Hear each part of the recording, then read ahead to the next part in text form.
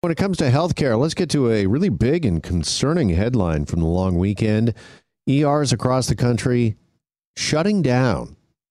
That's right, hospitals overwhelmed by the pandemic and its onslaught. A lot of hospitals still facing a number of challenges. We are seeing some unprecedented wait times in ERs right across Canada. And as a matter of fact, back on Saturday, Perth and Smith Falls District Hospital announced a shutdown of its emergency department until Thursday. Now, they're citing a COVID outbreak, but reports say that doctors say the real reason is because of an ongoing staff shortage. Let's welcome in Dr. Ann Collins, past president of the Canadian Medical Association, who joins us for more on this now. Dr. Collins, good afternoon. Nice to have you back with us on the show. Thanks for having me, Jeff. All right. How unprecedented is this ER's emergency rooms shutting down? Well, the door to the emergency room really is the last door of resort for many patients and families, and ERs are generally not a place that closes. They're open 24/7, 365 across the country. And what we're seeing now really is alarming in some respects, but almost in other respects could have been predicted, and by some was predicted, due to many factors, the least of which, of course, is the 2.5 years we spent in this pandemic. Sure. Let's talk a bit about that. And Perth and Smith Falls that I just mentioned, and their ER closed until Thursday. Again, it sounds as if there's a bit of a COVID outbreak there, Dr. Collins, but it's hitting that hospital particularly hard just because of staffing shortages. And we know that that has been a story and a headline that's been around not only during the pandemic, but really a bit of a staffing shortage, or even called a staffing crisis pre-pandemic going on in the healthcare system that maybe has been exacerbated because of the pandemic. Well, absolutely. I mean, we've never had in this country, let alone in provinces and smaller communities, a good, solid health human resource plan. And so for sure, in some smaller areas like in Perth, where you have very limited numbers of nursing and physician resources, it doesn't take much to sort of tip that balance. And indeed, as we've seen throughout the pandemic, healthcare workers have been affected by COVID themselves, and as with the rest of us, required to isolate and take that time away from work. So there is not much of a backstop for us. There wasn't prior to the pandemic. There certainly isn't now. And of course, likely as you're to hear with another guest coming up, it's all the more reason for all of us to continue taking the measures that we can to protect those healthcare workers, to keep them on the job and providing the services that we need.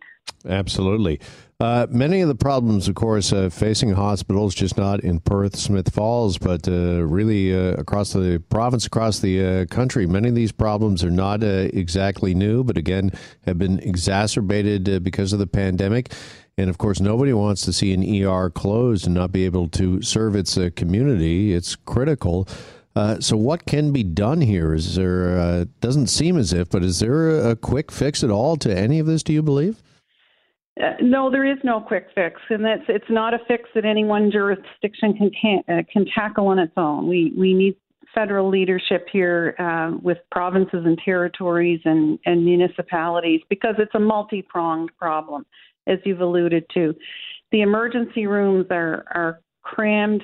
Wait times are long because, as I said, it's a door of last resort for people who can no longer safely live in the community. Seniors, their families are burnt out. They have to have somewhere to take them.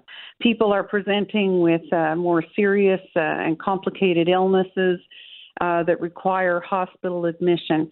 But in some instances, once some of those seniors are admitted to hospital and there's nowhere for them to go after, there are no beds to admit people, and it's just a vicious circle that now is spinning around this shortage of healthcare workers, nurses, physicians, and other allied health professionals. So we need to find ways to incentivize our healthcare workers to stay and keep doing what they're doing, safe workplaces, how we remunerate them, educating more healthcare professionals. We believe, a number of physicians and nurses in this country who are trained elsewhere. We need some strong leadership to get their credentialing up to speed more quickly. There are all kinds of solutions to tackle this problem, but we need to have the political will and the leadership to do that. Well, let me ask you a bit more about that, Dr. Collins, because there's a lot of people asking, who's to be held accountable? Where's the accountability when it comes to us finding where we're at today with ERs closing on a long weekend when, that's sometimes some of the most busiest weekends of the year. Have our leaders, whether it be healthcare leaders or thinking more about, politicians in particular, at both the provincial and federal level, have they let their constituents down here that we've got to this point? Well, again, I think that it dates back, many years, long before the pandemic, that we've kind of taken our healthcare system, I think, for granted and have not looked into the future about what the needs of Canadians were going to be as they aged. How are we training? How are we working as a healthcare team? We're working in ways that, in some instances predated Medicare, really, when we should be looking at working as teams where everybody uses their potential to its maximum and complements one another. And so I think what's more critical, Jeff, is that we talk about what we do going forward and that those people who make decisions, who are policymakers, who hold the purse strings and so on, realize that this is not going to go away. This is only, we're only going to see this on a larger scale as we move forward, potentially even this year into the fall.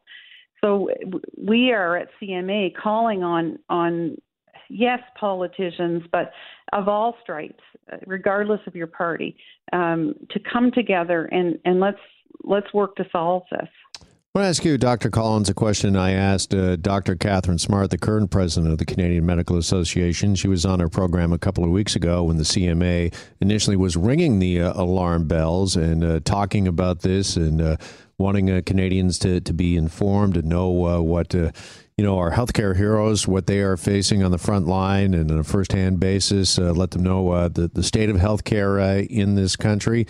Considering what you just were talking about, and we're talking about politicians, is there, do you believe, moving forward, the political will to change and to get things done when it comes to healthcare, despite the fact, as we're seeing with the closing of ERs, that's so desperately needed?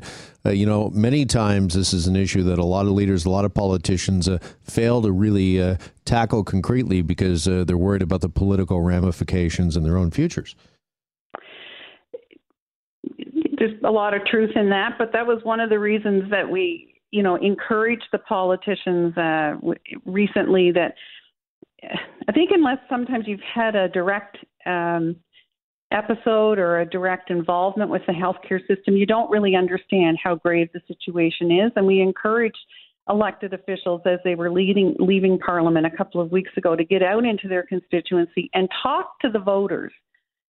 The patients are the voters, and talk to them about what they're experiencing to make it real, to bring back those live examples and to help that solidify their thinking and their commitment to make things better for Canadians as they come back in the fall to work together as a parliament. So there has to be change here, or we are, Dr. Smart has said very clearly the system is collapsing.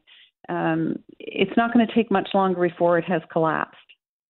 Just finally, let me ask you, not only was the ER closed in Perth and Smith Falls, but the town of Clinton also without an ER for the entire Canada Day long weekend. As a matter of fact, they're shut down until tomorrow, the 5th. Can we expect more of these announcements? Sadly, do you think that ERs will be unavailable in certain communities, particularly smaller communities?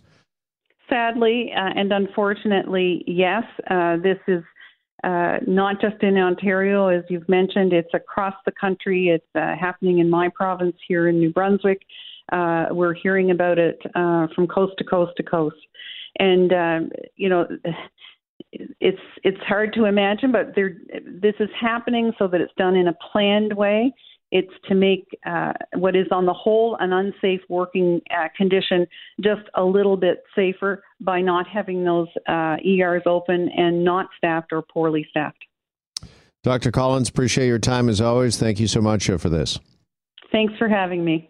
You bet. Dr. Ann Collins is the past president of the Canadian Medical Association, commenting on these ERs, these emergency departments, again in Perth, Smith Falls, and Clinton, closed, not open on the Canada Day long weekend. Hi, it's Shauna, and I might be a bad parent because my kids think French fries are vegetables. Hey, it's Ryan, and I might be a bad parent because I went out for wings when my wife was in the hospital after giving birth. Johnny here. I might be a bad parent because in my house, the tooth fairy gives pocket change. But we're not alone. Len emailed us and said his 6-year-old daughter's Tarzan moment going from love seat to lazy boy by curtains made him more proud than any dance recital. And Andy left his 2-year-old at the rink. All right, guys, I'm sure we're not alone. Like Andy's kid.